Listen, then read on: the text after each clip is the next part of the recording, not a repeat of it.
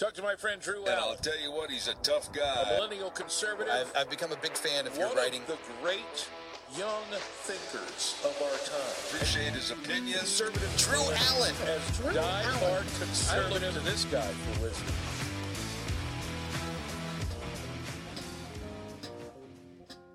Well, Jill Biden, that is, EDD, you know, the big doctor in the White House. Well, she's got COVID, apparently. I don't know what's going on in there, Captain. I mean, I don't understand. I mean, I guess she's not vaccinated. I guess she didn't get her booster shot if she's got COVID, right? I mean, cue up cut one for me, Captain. I mean, this is her husband, Joe Biden, right? I mean, this is his advice. This is what he says. Go ahead and play this cut, Captain. You're okay. You're not going to get COVID if you have these vaccinations. Yeah. What's that? Wait, Jill Biden is boosted, huh? She does have the shot. She's got the jab. She's got all the boosters. What's going on here? She came down with COVID? Come on, man. You can't get COVID if you got the vaccine. So anyway, you know, I've talked about this before. I mean, people are getting COVID. There is a new variant. People are always getting COVID, though. But now they're really pushing it. And I don't know, Captain, how far they're going to take this thing. I've got stories here. They're bringing back mask mandates across the country. They're rolling them out. I got 3 stories here that are going to prove that for you, including what they're announcing at the White House. Joe Biden, you'll hear Karine Jean-Pierre say what he's going to do now. So he apparently, they tell us, we'll never see for ourselves, but he apparently is going to go back to wearing a mask indoors. You think they're sleeping in separate beds? Well, I guess so, right? I mean, I have this feeling that, you know, he and the VP, you know, their spouses are switching houses and rooms, you know? You saw that kiss Jill Biden gave Doug Imhoff, right? Ooh! The only time I see Joe Biden kiss somebody like that is when it's a little underage girl. That's the only time I see an exchange like, you know, the VP and Biden and vice versa. Anyway, so cue up cut 2. This is Karine Jean-Pierre. She's asked about this COVID stuff going on now. Oh my goodness, COVID. We've never heard of it. It's a new thing. Let's all be scared. Let's hide in our homes. So here's Karine Jean-Pierre saying that Joe Biden now is going to go back to masking indoors. Play the cut, Captain. President Biden tested negative last night for COVID-19 and tested negative again today. He's not experiencing any symptoms.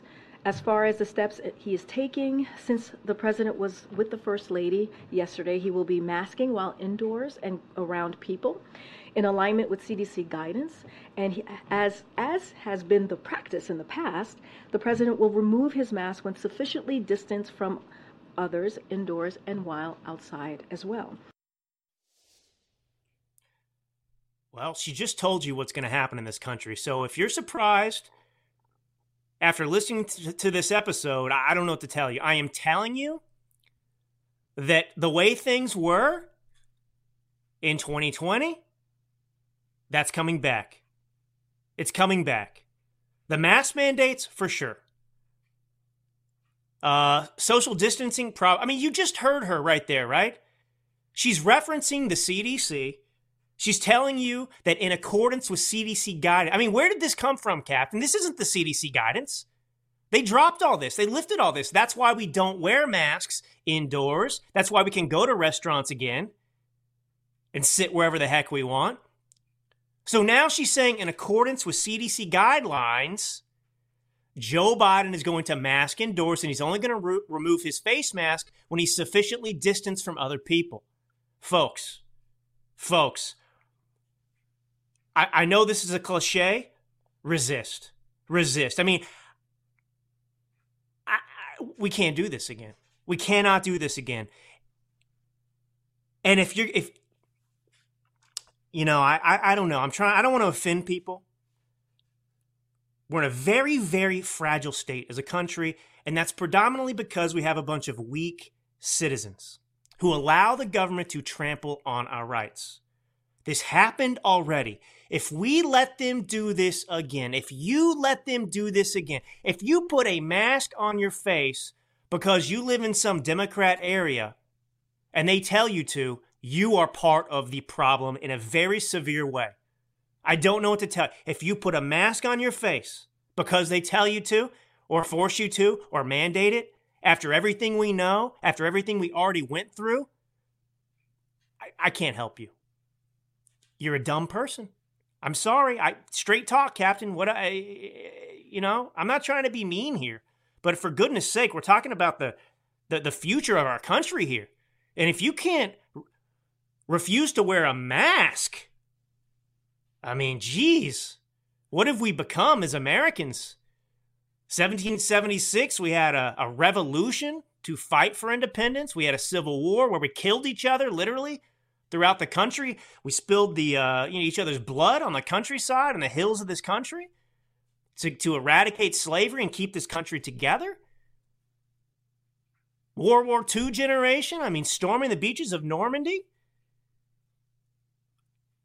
Even bad wars where we're sent to our men and women are sent to fight. It's not their choice. They don't have, whether it's Iraq, Vietnam, whatever, they go and they die.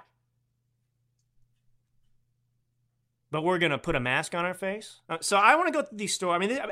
But is that clear, Captain? I actually, I hadn't listened to that whole clip before I had you play it now, Captain. And actually, I'm actually more scared having listened to it. I didn't realize how specific she was about saying the CDC guidelines were dictating Joe Biden's behavior. And if the president of the United States is going to start to mask up indoors and outdoors and everything else, well, you better expect that that's going to be applied to you as well in some capacity. We'll see how this shakes out, but it's coming. And once again, it's not happening to me yet. Well, it's happening to elementary school students in a Washington, D.C. suburb in Maryland. They just reinstated school masks for third graders because a handful of kids tested positive for COVID-19. I'll get into this story in a second, Captain. More. But what is it with the perpetual announcements of COVID-19? I've got COVID. Do you tell somebody, I got a cold, I got the flu, I got whatever? No, it happens. But you got, did you hear also, by the way, Karen Johnson got COVID. Can you believe that? Karen Johnson. So Karen Johnson, she made the announcement as well. Everyone's announcing. You get COVID, you got to let everybody know. So Karen Johnson's got it. Who is Karen? Karen Johnson is Whoopi Goldberg, right? That's Whoopi Goldberg's real name. It's Karen Johnson. She's a Karen. She spells it with a C, I believe. But anyway, Karen Johnson. I don't trust people that spell their names in weird ways, Captain. It's a thing I have. And I know it's not your fault because your parents made the decision, but... And I'm not talking about, my sister's name is Madeline. So some people spell it, Madeline, which you sometimes pronounce it Madeline as well. My sister pronounces it, it's spelled Madelyn, so that's different. My sister gets a pass there. My parents get a pass, so that's fine. I like the spelling. But, this thing, Karen Johnson, Caryn. And I know maybe there's somebody out there listening that spells their name Karen like that, but that's not how it's spelled. It's Karen, there's one type of Karen. Anyway, so she's announcing she's got COVID. You see what they're doing? And she's on The View, obviously, right? So they wanted to make sure that you understand that COVID is back. And your favorite TV host that nobody watches, well, they're not there that day, even though you wouldn't have noticed because nobody watches. But nonetheless, they want to make sure you understand that Karen Johnson is missing days of work. She's getting paid, don't worry. She's okay. They're still paying her. But she's missing work because she's got COVID. But she's okay, but she's got COVID. And she's going to come back. She's not going to die, but she's got COVID. So anyway, so that's Karen Johnson letting us know as well. So back to this school, public elementary school in Maryland. So this D.C. area elementary school in Montgomery County, Maryland, they're reinstating a mask mandate in 95s for third graders because a few kids tested positive for COVID. How do they know? What is going on here, Captain? Remember the beginning of this pandemic too, right? Everyone's asymptomatic, right? That was the big thing. Oh, you can have COVID and just not feel anything, right? Like the flu guy. Yeah, I have I have asymptomatic cancer. Yes, that's right. That's right. So they're doing this to third graders. So this letter addressed to parents of students in one specific classroom informs parents that 3 or more individuals have tested positive for COVID-19 in the past 10 days. We are taking the following steps to keep our school environment as safe as possible for in-person teaching and learning. And you know what? When these masks don't work and they're reporting more cases, they're going to say what? Well, we just have to cancel in-person learning. So here we go again, too. The principal said that at-home rapid test kits will be sent home and encouraged. Who does this? We already know. I mean, there have been recent data has come up. I mean, basically nobody's dying from COVID anymore. All right? Nobody's dying from COVID. And before they were lying about who was dying from COVID, right? Dying from COVID or with COVID. So all this has been a bunch of baloney to begin with. And now they're just going to do this again. What freaking country do we live in, Captain? This is not the United States of America. I'll tell you that right now. I don't know what to tell you, man. I'm losing my mind here. I don't even have a kid in that school. But the level of tyranny in here, and this will be a theme later, but the level of tyranny we're experiencing in this country rivals. Actually, it doesn't rival. It surpasses the grievances experienced by the Founding Fathers. I am telling you right now, the Founding Fathers went to war with Great Britain over lesser tyranny than we are experiencing right now in the United States of America. I'm just giving you perspective.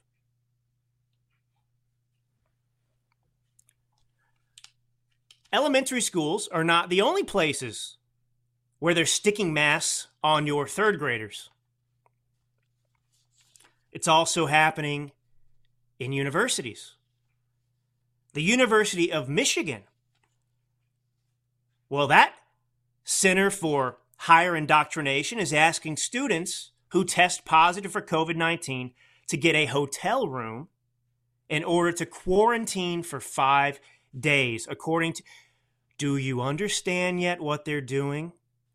They're bringing back the exact same recipe as before. Now we're talking about 5 days of quarantining. We're talking about testing for COVID. Why would you test for COVID?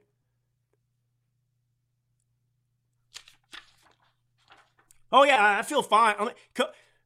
Captain, do me a favor. Can you just pull out one of your COVID tests in there? I know you got them hanging around. Just test for COVID for me. And I'll wait, and you let me know if you're positive or not. Because if you're positive, I want you to get off of this session. Because I'm concerned I could get it through the computer somehow. So I'll wait. You just let me know if you're positive or not, okay? I'll take my test too. And I'll let you know. I mean, think about how many things are more dangerous than COVID-19. Let's just talk about the flu. Why is the University of Michigan only worried about COVID-19? Why is the University of Michigan? Why are these elementary schools? Why don't they insist on wearing masks to prevent the spread of the flu? Do they require kids to just test themselves for the flu? Just in case? No, because no one would accept that because they never did that before. But you see, they have rewired people's brains with COVID-19 to pretend as if airborne illnesses never existed until COVID-19. The COVID-19 is some different thing than all these other diseases and illnesses we've lived with since mankind's existence. And so they expect people when they say COVID-19 that your brain won't apply logic. COVID-19 is spread. It's a respiratory airborne illness. Like the cold, influenza, all those things. COVID viruses, by the way. But you don't react in this stupid manner, illogical manner. So anyway, so you test positive for COVID at University of Michigan, and you got to go quarantine for 5 days somewhere else.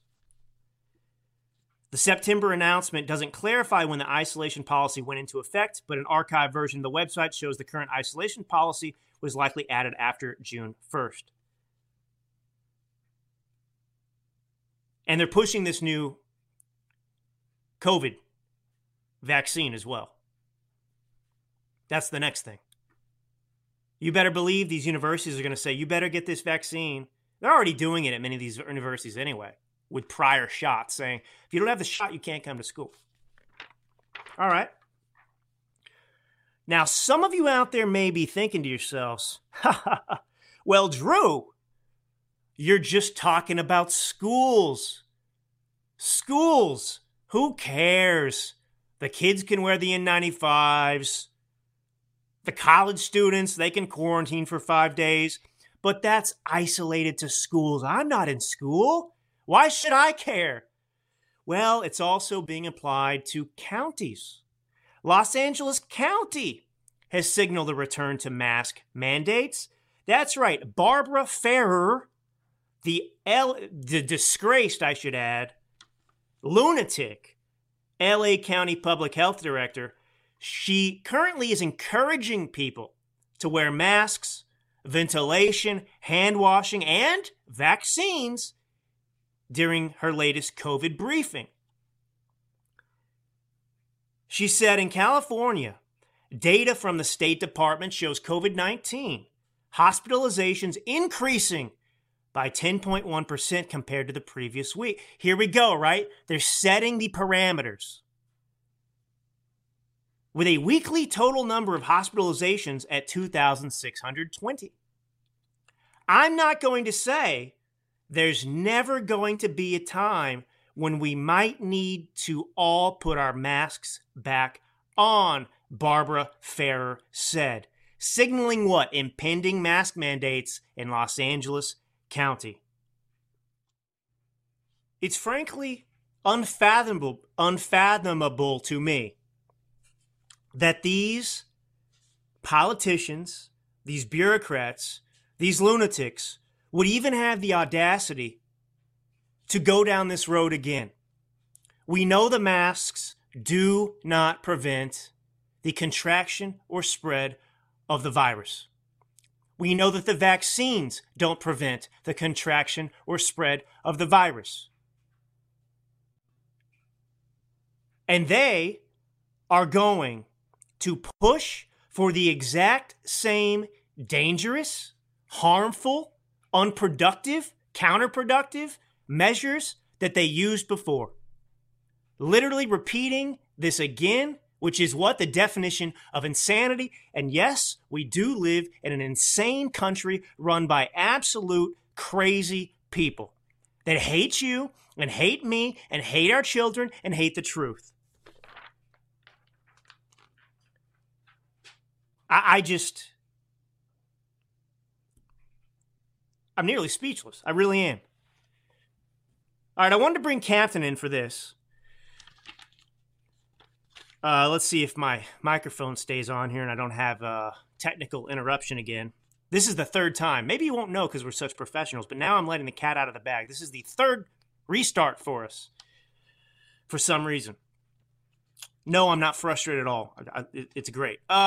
So United Airlines, you hear about this, Captain, that they had a nationwide ground stop after an equipment outage today? Did you hear this story? Okay, I want to know what's going on here, Captain. So United Airlines today, they asked the Federal Aviation Administration to ground all its flights for around 40 minutes. I think it was 300 flights total. And the reason they said we're experiencing a system-wide technology issue and are holding all aircraft at their departure airports. IT issues. What does this mean, Cap? I mean, how? I don't recall this type of thing ever happening in the past. Like, as long as I've been alive, I don't recall the number of problems. And I'm not talking about shortages of pilots. That's brought on by, well, the COVID mandates, the mandates for vaccines and so on and so forth. So I get that disruption. But all of these technological problems we've seen, you had one with Southwest too, right? Wasn't that the big one earlier on? Old, IT that needs to be updated. I mean, what is this, like a Y2K situation where stuff just hasn't been updated? I mean, how can this happen at United Airlines? I just don't feel like we live in a first world country anymore. I mean, to me, like, it seems to me that in the past, like this type of situation, the Southwest thing too, right? But this situation where United Airlines grounds all of its flights because of an IT issue, like this would be the news story on the front page everywhere. How can this happen in the United States of America? A company this big. So, I mean, do you have any insight just in terms of your experience with the way these operating systems work? I mean, how can this affect every single airline? Why would they have to do this? Well, in this particular case, what I'm reading, it only affected United Airlines, but it seems like they were doing a software update to one of their computer systems, and it just didn't go well. The airline-wise, it's and just talking out of experience on this, not necessarily know exactly what happened, but there are different systems that provide the support to each airplane. For example, takeoff and landing data, where everything is loaded, how much the airplane weighs, airspeeds for takeoff, so on and so forth. And some of this software actually have some bottlenecks, in which if that bottlenecks, it's kind of a single point failure. And unfortunately, if that happens, then it stops everybody. And the best case scenario would be you can start doing things manually. But at that point, it just takes forever just to get one single airplane off the ground. So, can I ask you a question? Yeah. Sorry to interrupt you. I don't want to forget this because this is related. You come from the Air Force. Yes. That's how you learn to fly planes. That's how a lot of people used to come in. Yes. And now you have a shortage of pilots. So in your case, your experience isn't just getting trained by the airline, even though you still do those routine trainings for new planes and so on and so forth, but you have extensive experience flying these different planes. And so when you talk about having to go manual, you can do that. You know how to do that. Yeah, but what about these pilots today? Like, they don't have as much of experience as you. When you get a DEI pilot that's like, you're the right color to fly this plane. You don't have the experience, but we want to uplift you. Yes, that's a great question, and that's probably a show, a whole hour on its own. In this particular case, when again we're talking about software stuff, software issues, and if you go do manual, for example, manual takeoff and landing data, you just have to get in the charts, be able to do something that we don't do very often, and rarely we do that, and rarely probably a new pilot have ever seen it done. So yes, there might be. I don't want to blame it on the new pilots in this case, or saying that there would be an issue if we have to go manual on some of the software stuff. What we have been seeing issues on the new pilots is the lack of experience, no doubt about it. It's taken a lot longer to get these pilots trained, and even when they go out on the line, they're not as polished as pilots with 5,000-10,000 hours would be. I mean, that's obvious. I'm going to put it this way: would you go to a surgeon who's going to be doing his first surgery with you, or do you want to go with a surgeon that has hundreds of surgeries on the table? Right? You go with an experienced guy. I mean, that's what the captain should be, but it's a crew concept. It's 2-man operation. That's why we have two over there, 2 people. So when one is a little bit less polished than the other one, obviously, everything's going to come down a little bit. So that's what we've been seeing, that we're pushing these new guys pretty hard, and pushing them to put them on the line. And, it's taking a lot of time to get them trained up to par. And then even then, I'll be honest with you, I do some of that training myself. I like to see pilots just handle the airplane, look outside, be able to fly the airplane by just looking outside. Nowadays, a lot of pilots are used to just pushing buttons. It's that generation who grew up with the Xbox, that are just pushing buttons to make the airplane fly. Folks, you have a stick, you have a yoke, and you have a throttle. Put your hands on it, fly the airplane.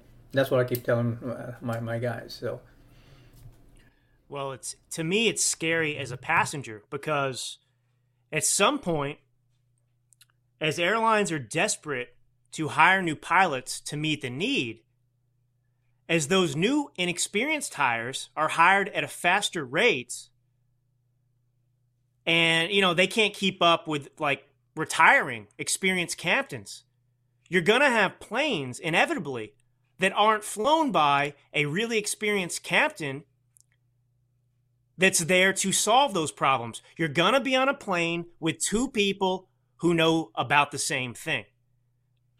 So generally in these situations, when you go to a surgeon, right, you have residency. I mean, that resident that's training to be a surgeon is paired with an experienced surgeon. So you're not ever being operated on by someone who doesn't have experience, because they're always having someone there who can solve those difficult problems. And we're going to be on planes at some point, I'm afraid, where you have two residents flying the plane. And God forbid anything go wrong, or frankly, just something simple that they haven't experienced or run into yet, a problem, and they turn to each other and neither of them has the answer. That's scary.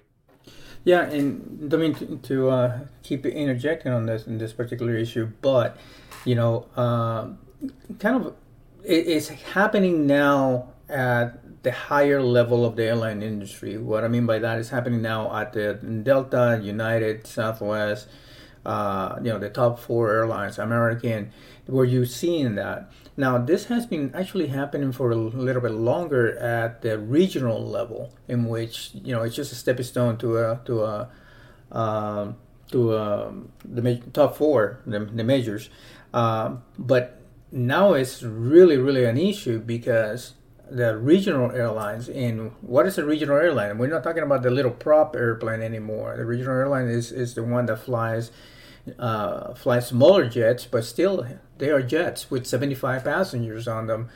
And some of those guys, their experience is pretty low, because the major airlines are taking as many pilots as they can, and a lot of the civilian pilots comes from the regionals.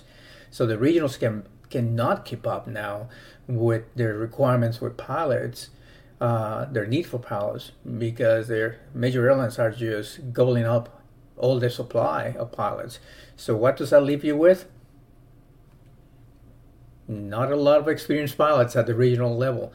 And so that's also a big concern in the airline industry. So a lot of things that people don't see that's happening now. Well, and I would just point out that we, of course, have Pete Buttigieg, who has zero experience running anything, who is the transportation secretary, who can't address any of it. All of this stuff is happening under him. You notice that you have crisis after crisis, whether it's the railway, whether it's planes, and he still has a job. I mean, this is the whole bureaucracy under the Biden administration. Inexperienced people who are running in charge of very vital sectors of the government that interact with, of course, the private sector. And these people don't have the capacity to solve any of these problems. It's terrifying. And I would extend that to the ignorance of people in Congress. I say this all the time. We're being ruled by our inferiors. This is just a little thing, Captain. It's related to the United Airlines story, but to me, it conveys a bigger picture and story. So Eric Swalwell, right, the guy who banged the Chinese spy, I don't know if he got tested for STD. Anyway, sorry. Okay. So firstly, Buttigieg, and this is the thing too. Sorry to go off on another tangent. But the existence of social media has dumbed down the entire population. Buttigieg will put out a tweet which solves nothing. But that tweet is a placeholder for actual action. Do you understand what I'm saying, Captain? It's not, but this is what happens now. Laziness. Buttigieg is never going to do anything. He'll send out a tweet. Yeah, we're on it. And that serves as the action. But anyway, so he put out, am aware of the nationwide ground stop at United Airlines due to IT issues. FAA is currently receiving more information about the cause and scope of the issue, and DOT will make sure UA meets its obligations to affect it. It's just word vomit, gobbledygook. It means nothing. He doesn't know. He might not have even written this tweet. Karine Jean-Pierre could have written it for all I know, since she writes everything for the president. Or some other staffer does. But Eric Swalwell, this is what I wanted to get to. He was on a United flight as the news broke. And tough Eric Swalwell, well, he pledged to look into the United issues. Here's his tweet. I'm in flight on a cross-country United plane. He wrote on Twitter, now called X. As top dim on House Cyber Subcommittee, I will work to get more information to my constituents on this ground stop and whether it reflects a cyber threat. Why would you submit that information to the public, Captain, when you have no backing, no factual basis to say that? I didn't even know this. He's a top dim on the House Cyber. What is his experience with cyber warfare? This is a guy who slept and had a relationship with a Chinese spy. And this guy's going to help with cyber security? But do you understand? Like, if you have any just even mid-level work experience for a company that has more than 2 employees, like, you don't have to be a communications major. You don't have to study policy to know that it's not a good idea to put out, frankly, terrifying information to the public or to your other employees when you can't verify it's an issue. So to suggest that it could be a cyber threat spreads panic. And this guy why does he send this tweet? Did it change any? I mean, did he fix anything? Because people like Swalwell, they don't have the big D energy, all right? Let me just put it that way. They don't have the big D energy like Trump does. They're not big dogs, and they're not capable of anything. So he has to put himself at the center of something to make it about himself to try and seem significant or important. But this is one of the most useless, worthless Americans ever born. I mean that.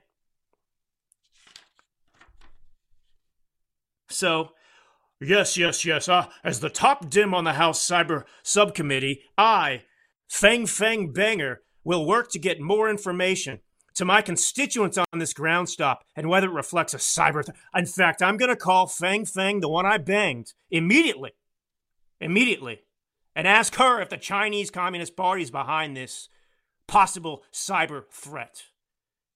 Go to screw yourself, Swalwell. All right. Now, this is a funny story. Sort of. as funny as things can be in this day and age. So the economy could melt down at any moment. That's true. We're walking on eggshells on national security, on a crisis that we've never experienced in our history is just like staring around the corner at any moment to greet us. True. Have you lost your marbles? He's finally lost it, Captain. He's laughing hysterically about the annihilation of America. So I'll tell you why I'm laughing at this. So I'm trying to hold it together. So I don't know if you know this or not, but the Biden economy sucks. It sucks. Biden is the worst president in American history. But the Washington Post and economists can't understand why the economy is not doing well. So I got a Washington Post story here, Captain. And they're just flabbergasted. They cannot understand. Biden, in the minds of the Washington Post and leftist economic illiterates, Biden's policies are perfect. Everything he's doing is amazing. He's created more jobs than any president in U.S. history. This economy is amazing, except the data coming in is suggesting that the economy is not doing well, and they're flummoxed. How could reality possibly oppose and contradict their own ignorance? They cannot come to terms with it. So the federal deficit now is projected to double this year. It was $1 trillion the previous year, and now it's $2 trillion.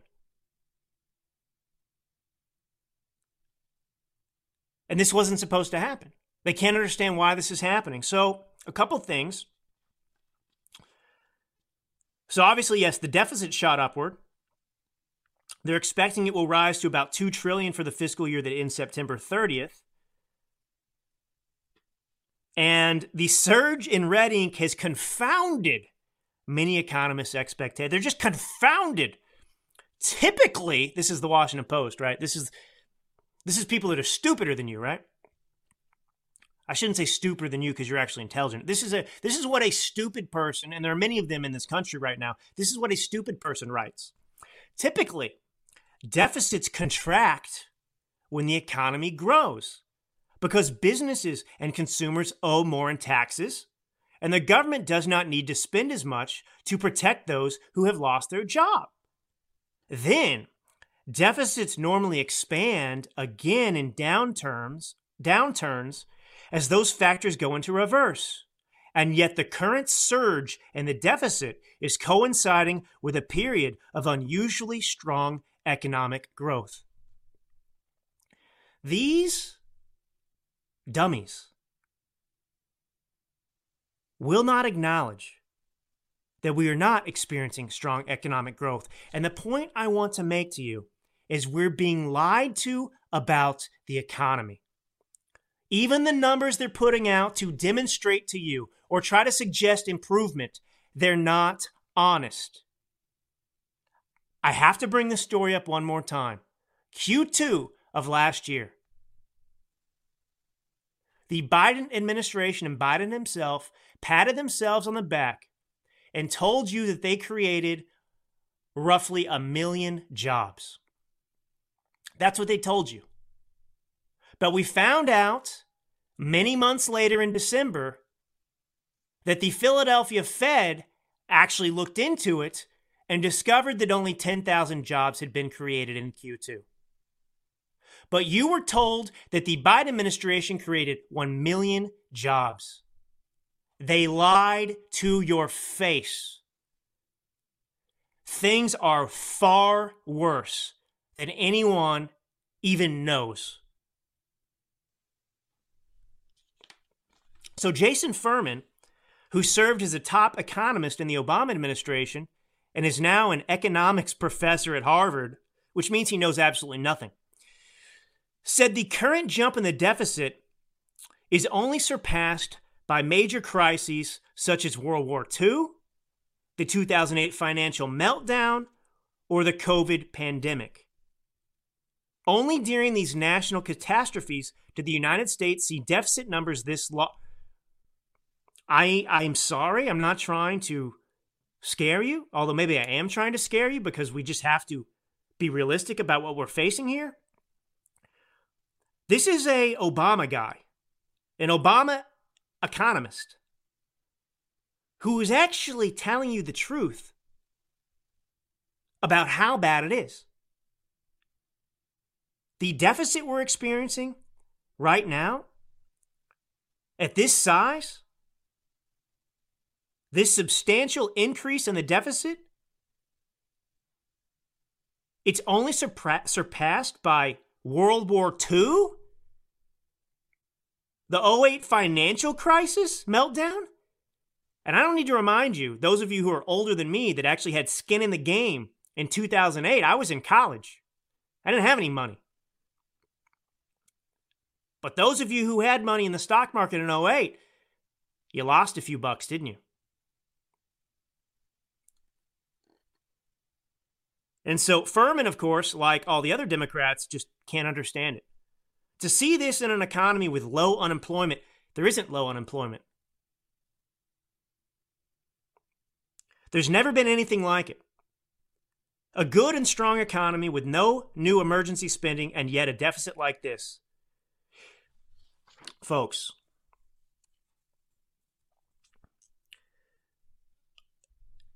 related to this, you understand that by the end of Biden's first term, next year, the number of illegals who realistically will have come into this country is 10 million. I said 10 million. It's not fathomable. Where are these people? What are they doing? Are they working?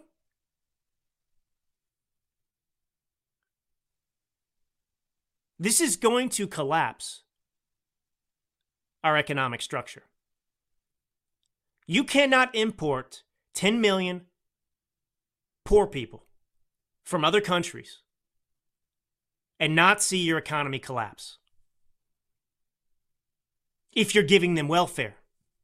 And that's what we are doing. You see what they're doing in New York, spending millions and it's billions, really. But it's an astronomical number being spent to house these people. I thought I was going to get to this later. I'm just going to do it now because it's on my mind. A couple things here. Firstly, I'm actually very concerned about a French-style revolution brewing in this country. Now, the French Revolution was very different from the American Revolution, right? It was catastrophic. It was chaos. And France did not improve after it. All hell broke loose in France. They kill the king, they kill the royalty, and then they kill each other. We didn't do that. Ours was a controlled revolution, if you will, that improved the country, created the country. The French Revolution, it was a misguided revolution, right? I mean, their goals were different. They didn't understand things. It was kind of like what happened in Russia, right? I mean, it's like communism. Let's get everybody riled up to pursue something that's actually going to do more damage to them, right? So that's essentially what happened in France. But what led to that, certainly a certain amount of just hatred and animosity towards the ruling elite. And I thought about this when I watched Joe Biden go and spend 6 hours in Hawaii. That story's gone. Have you noticed, Captain? Disappeared. We've still got hundreds of people missing, unaccounted for. They're dead. I can tell you that. They're dead. Burned alive, probably. Unaccounted for. But, the story's not of interest anymore. I mean, these are Americans, nearly 1,000 probably, that died. Burned alive because the Democrats who ran the government in Maui and in Hawaii at large, well, they implemented policies that got them killed. They shut off the water, didn't give them water to fight the fire. They shut down the road and didn't let them leave. They didn't give them warning. They sent the kids home from, it was like a perfect storm. If you wanted to murder 1,000 people in a wildfire, Hawaii showed you how to do it. Scandal. Total scandal. But it's gone. But Joe Biden went there and he announced he was going to give everybody who was affected $700. And on the same day, he's demanding that we give billions more to Ukraine. And by the way, those individuals who were sent to Hawaii to provide emergency services and so on and so forth from FEMA and whatnot, they were put up at 5-star hotels that cost $1,000 a night. Government workers put up in hotels $1,000 a night while these people are looking for their families in the burned rubble.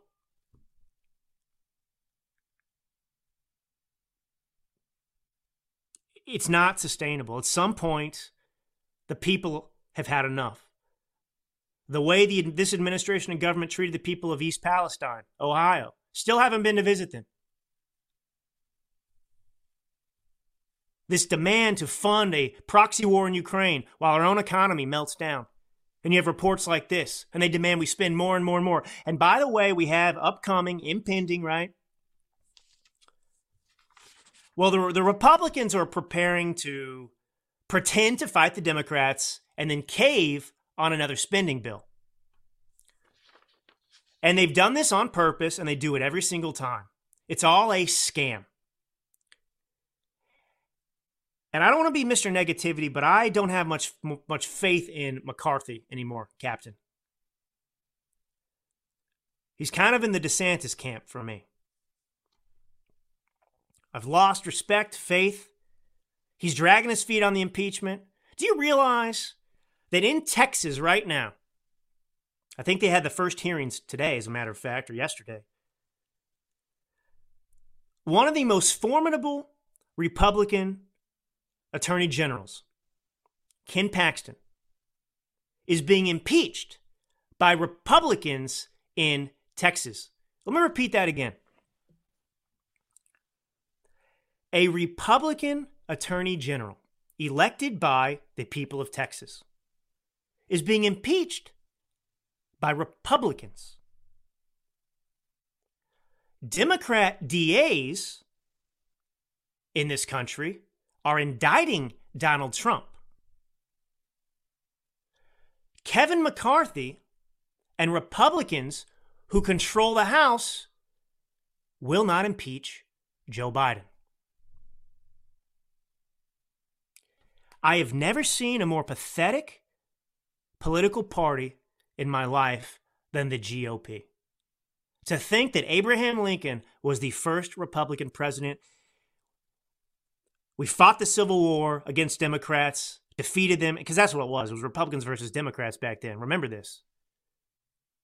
Democrats are Confederates. And then 1876, we had the contested election. The Democrats stole the election. And Republicans said, screw yourself. We know you stole it.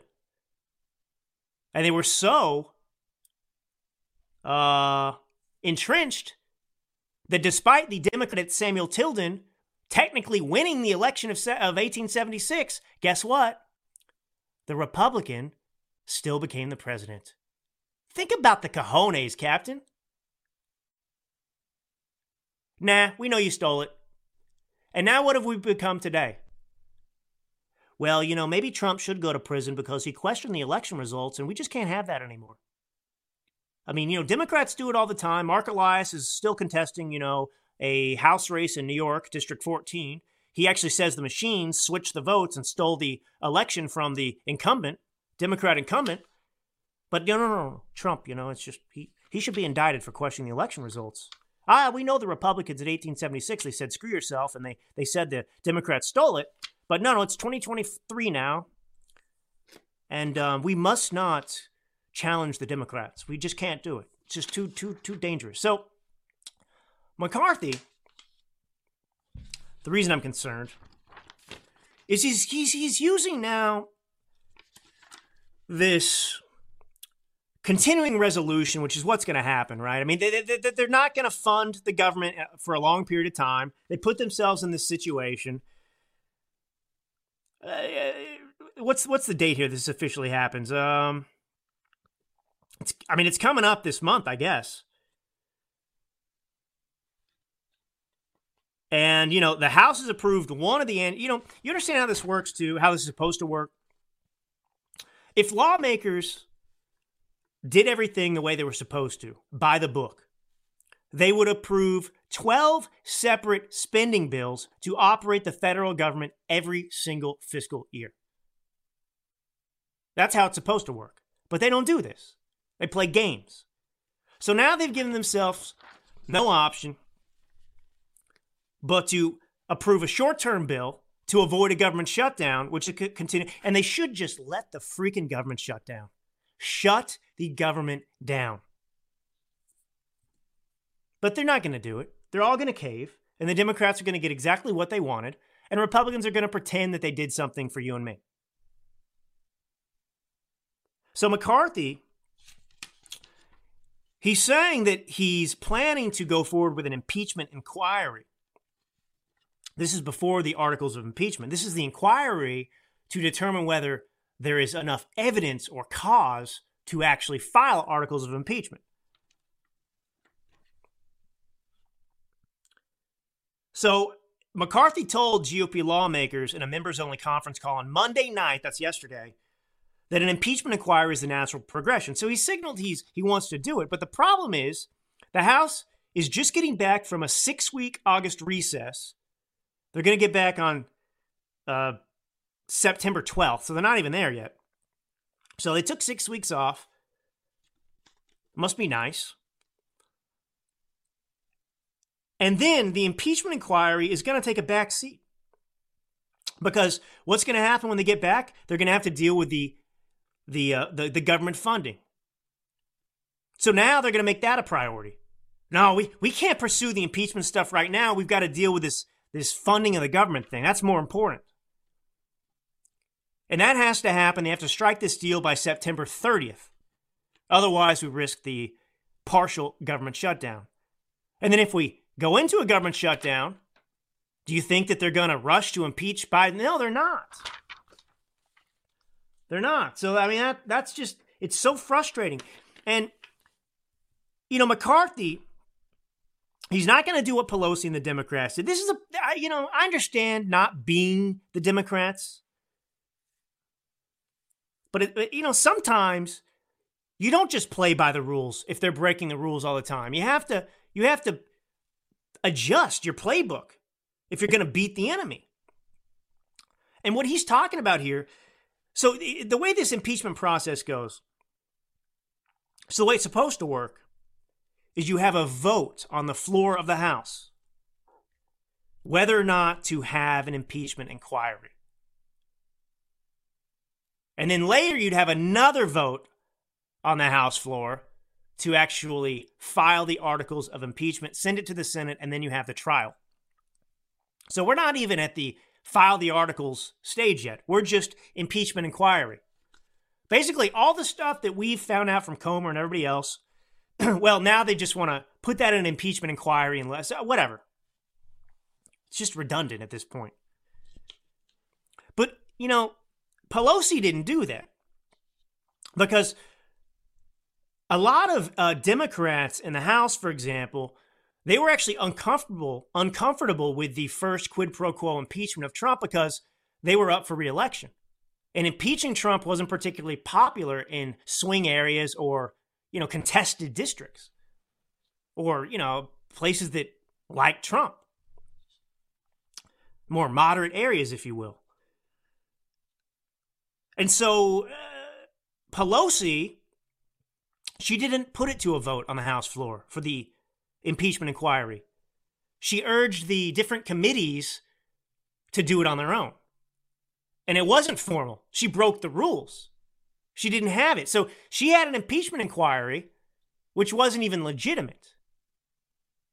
So he's saying, no, we're not going to waste our time on that. I'm not just going to go straight to the impeachment. No, I'm going to put it to a vote on that. So whatever. It may not be significant in the end, but it illustrates, you know, the GOP and McCarthy, the establishment type who's just wants to make sure you know that they're weak, that they're not willing to do whatever it takes to win. I mean, the GOP is a losing party, except for Trump. Trump changed the dynamic, and that's why they want to get rid of him. And by the way, you know, I was going to explain something with this Paxton thing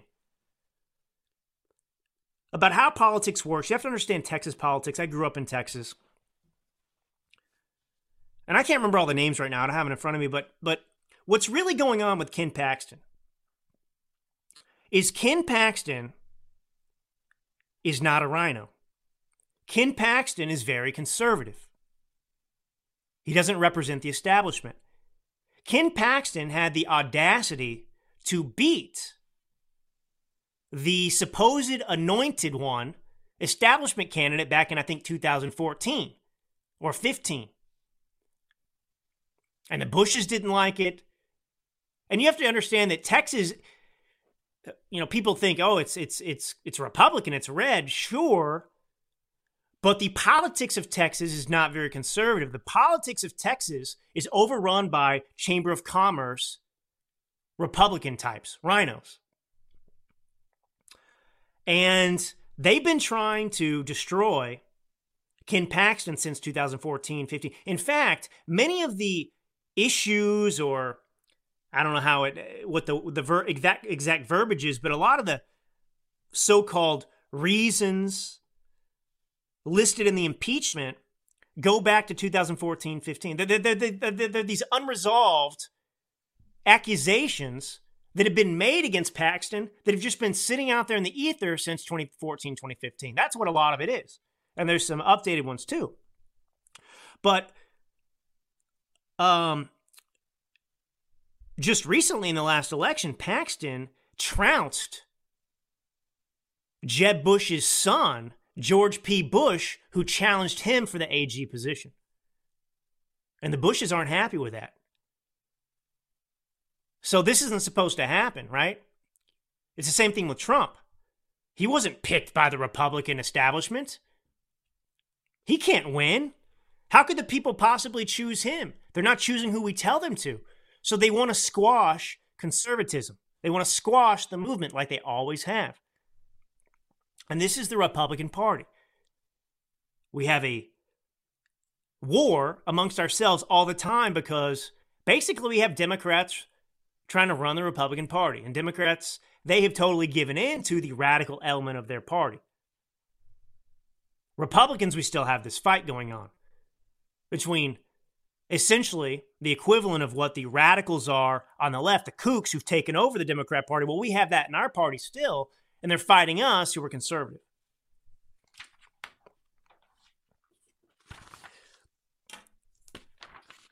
You know, I meant to mention this too about when I was talking about the economy, how they're just lying. Wow, this doesn't make sense because you're being lied about everything. By the way, gas prices I think just hit a 10-month high, so that's good news. Actually, Captain Q up cut 3. Now this might not be as great if you're just listening, So this is McConnell's latest meltdown from a week or two ago. He's given a press conference. He's asked a question. It's about 45 seconds long. And you'll hear the question, and you'll hear McConnell just stop talking. His brain stops working. And an aide comes over to him and tries to help him, and he starts to kind of re-engage. But you tell me if you think that McConnell has a health problem. Play cut 3, Captain, go. What are my thoughts about what? Running for re-election in 2026. That's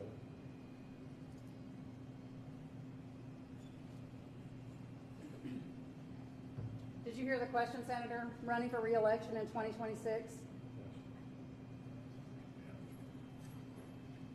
All right, I'm sorry, you all. We're going to need a minute. Senator Benny.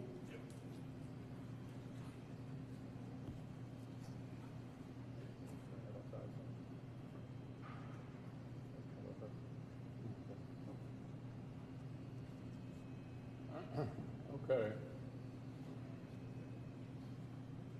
Somebody else have a question? Please speak up. Shocking, right? We're being lied to about everything to protect this establishment, this uniparty. So McConnell's physician says there's no evidence of seizures or stroke after the second freezing episode. Now, the physician is downplaying this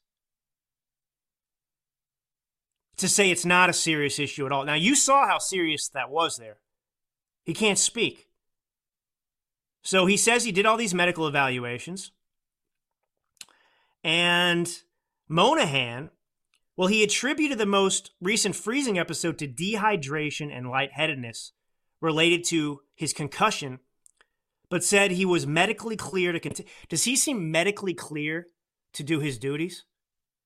Now, if Mitch McConnell worked at a Burger King and his job was to flip the burgers, do you think that he would be able to do that job given his condition that you just heard or saw right there? In fact, what job could McConnell actually do given his situation there? Well, apparently, the one job he's perfectly healthy and qualified for is to continue being the Senate Minority Leader, the most important Republican senator, and one of the most important and powerful politicians in America. Fetterman, Joe Biden, the fake president of the United States. And even when they're not, I'm sorry to say, brain dead like many of these people are today and on display, well, they don't have the mental aptitude to run this country and represent us. But this country's gotten so big, and this is the challenge, that Americans don't really feel like participating anymore. We're a huge country. We're busy. We don't have time for our civic duties. So our leaders are chosen by the party and we just go and vote for them. We don't have any say in it. We're not actually involved in vetting these people. It's just you have a professional group of political types out there, advisors with self-interest, who are, it's like a shadow government. It's just the way it is. Now, this is disturbing as well. The Proud Boys leader, Enrique Tarrio, was just sentenced to 22 years in prison over J6. Enrique Tarrio has been sentenced to 22 years in prison over charges of seditious conspiracy. It's the longest sentence handed down to any J6 defendant. Here's the thing. Tarrio wasn't present at the U.S. Capitol on January 6th. He wasn't there. And he's being put in prison for 22 years. I mean, all of these people, 1,100 people have been charged.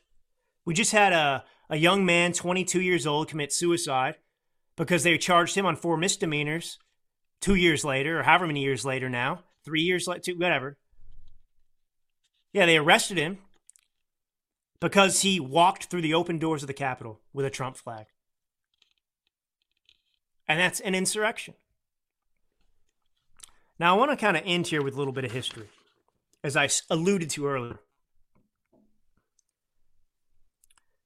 Today, most of us certainly are familiar with the Boston Tea Party. The Sons of Liberty, which was considered a radical group back in 1773. Well, they were protesting taxation without representation. And they boarded several ships docked in the Boston Harbor, disguised as Mohawk Indians, and they threw a couple hundred, whatever it was, boxes of tea belonging to the British East India Tea Company into the water. And we celebrate that today as an act of protest. But you'd be surprised maybe to know that the individuals who were involved in that protest, they weren't celebrated by those you might have expected to celebrate them. George Washington and Benjamin Franklin actually condemned the actions and condemned the Boston Tea Party, not because they didn't agree with their sentiment protesting taxation without representation, but because of the action itself. They viewed it to be a form of vandalism rather than patriotism. So imagine this. December 1773, you have the Boston Tea Party. And George Washington and Benjamin Franklin, two of the most important founding fathers, if you will. George Washington, of course, a couple years later would be commissioned to lead the Continental Army. And Benjamin Franklin would help create the Declaration of Independence, and he would sign it. But the Boston Tea Party wasn't a call for revolution. It was just an act of rebellion, of protest.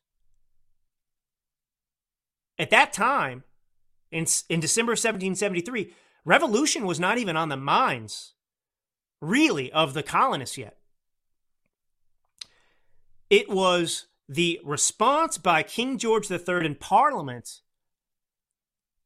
that basically set the American Revolution in motion. They passed the Intolerable Acts, which basically deprived the people in Massachusetts, the colonists, of their rights. It got rid of elections. They required the citizens there, the colonists, to house British troops in whatever lodging they had on their properties, and they required them to feed them. That was the obligation. They couldn't say no to that. And they were punitive. They were meant to punish the colonists. And that action, the excessive response by King George III to the Boston Tea Party, that's what inspired revolution. And from there, of course, it escalated to the beginning of the American Revolution in 1775, when British troops went to arrest Sam Adams in Lexington. And then they were going to go to Concord, and they were going to seize the gunpowder of the colonists. And Paul Revere, of course, was instrumental in alerting them of this with his famous ride. But the colonists went and met the British troops in Lexington, and they got in a fight. And over 100 British troops were killed. I think 7 of the Minutemen, militiamen, were killed on the American side, and that sparked the American Revolution. And so my point is, when you look at J6, it effectively was our Boston Tea Party. Totally exaggerated by the left. It was not an insurrection. And the difference, of course, between the Boston Tea Party and J6 was King George III didn't want the Boston Tea Party to happen. He didn't put feds in with the Indians and the colonists to set them up. But J6 was our Boston Tea Party, right? It was a form of protest that got out of hand, that most Republicans condemned. They agreed with the sentiment, just as George Washington agreed with the sentiment of the Boston Tea Party, those individuals protesting. But he said it was vandalism. He didn't like that. He believed in private property rights. They were sacred. And the same thing with J6. We agree. There's injustice. We don't agree. We agree. There's evidence that this election was stolen. But we don't like the moderate violence that took place. And so what happened after J6, though? You have this outrageous response by the left. Just like King George III had an outrageous response to the Boston Tea Party. And what was the result? It actually united people, even people who condemned the Boston Tea Party. It proved to them that the Democratic Party, just like King George III, is just as dangerous as everyone's been saying. And I don't know. You know, when we look at history, because we have all the pieces, it already happened. You know, history, we tend to view it with inevitability. The American Revolution was inevitable. Well, sure, maybe it was, but it wasn't to the colonists. The colonists weren't trying to start a revolution at the Boston Tea Party. It was a response to more and more radical behavior and actions by King George III. And I don't know if that's an inevitable outcome for us today. I actually hope not. But, you know, I mean, you know, who can tell? There's so many complicated things that happen. I mean, the Stamp Act happened in, I think, 1765 or 6. So you had a 10-year period before the American Revolution, or a 9-year period, where the Townshend Acts were passed. I mean, just thing after thing. You had the Boston Massacre happen, but none of those things ignited the revolution. The straw broke the camel's back when King George III reacted to the Boston Tea Party with the Intolerable Acts. And I don't know what the straw that breaks the camel's back today will be for us. But I'm just telling you, we're on a trajectory and a path that is very scary. Very scary. And the Democrats show no sign of being level-headed, of moderation. They are determined to continue to use the events of J6, which were staged, mischaracterized, and so on and so forth, to come after us. Now, if Enrique Tarrio, who wasn't even there on J6, but was the leader of the Proud Boys, if he can get 22 years in prison over the J6 protest, and he wasn't even in D.C., wasn't even on the ground at the protest, what can happen to you? They're showing you how much power they have. And the whole system has been corrupted. And with the COVID law, this is what I'm saying. Like, I don't know where we are. But if Democrats don't stop, and if we don't start to push back, I don't really see anything else but the inevitable conclusion, which none of us want. I mean, at some point, Americans they're just not going to take it anymore. And I'm not encouraging that outcome. I'm speaking about it because I don't want it to happen.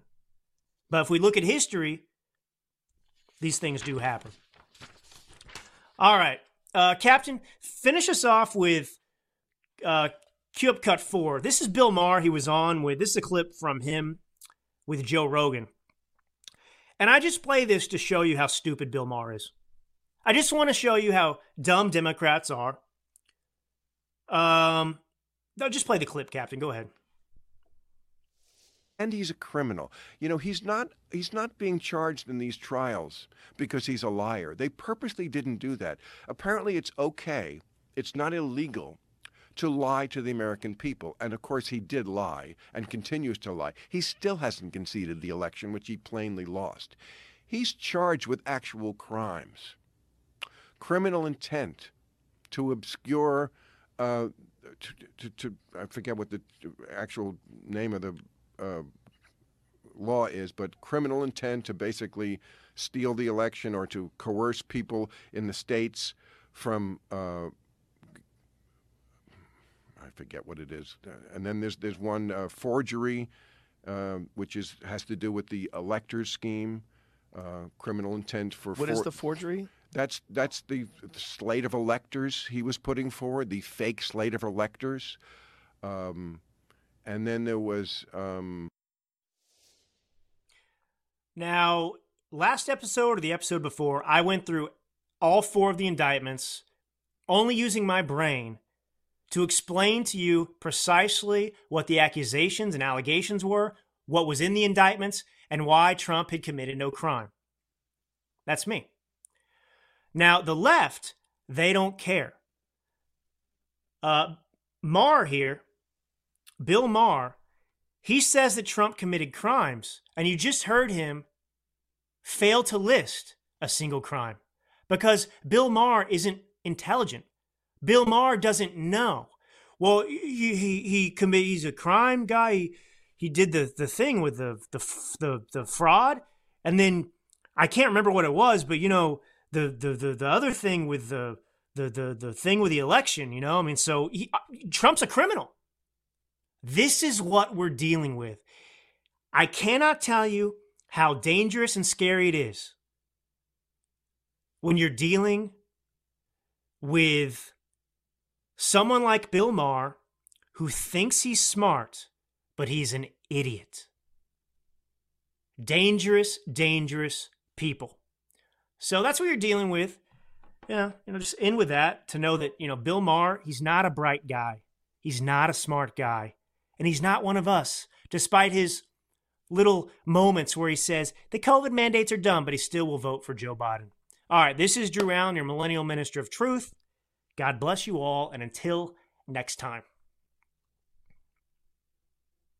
Talk to my friend Drew And Allen. I'll tell you what, he's a tough A guy. millennial conservative. I've become a big fan of your One writing. of the great young thinkers of our time. Appreciate his opinions. Conservative Drew Allen. As die-hard conservative. I look to this guy for wisdom.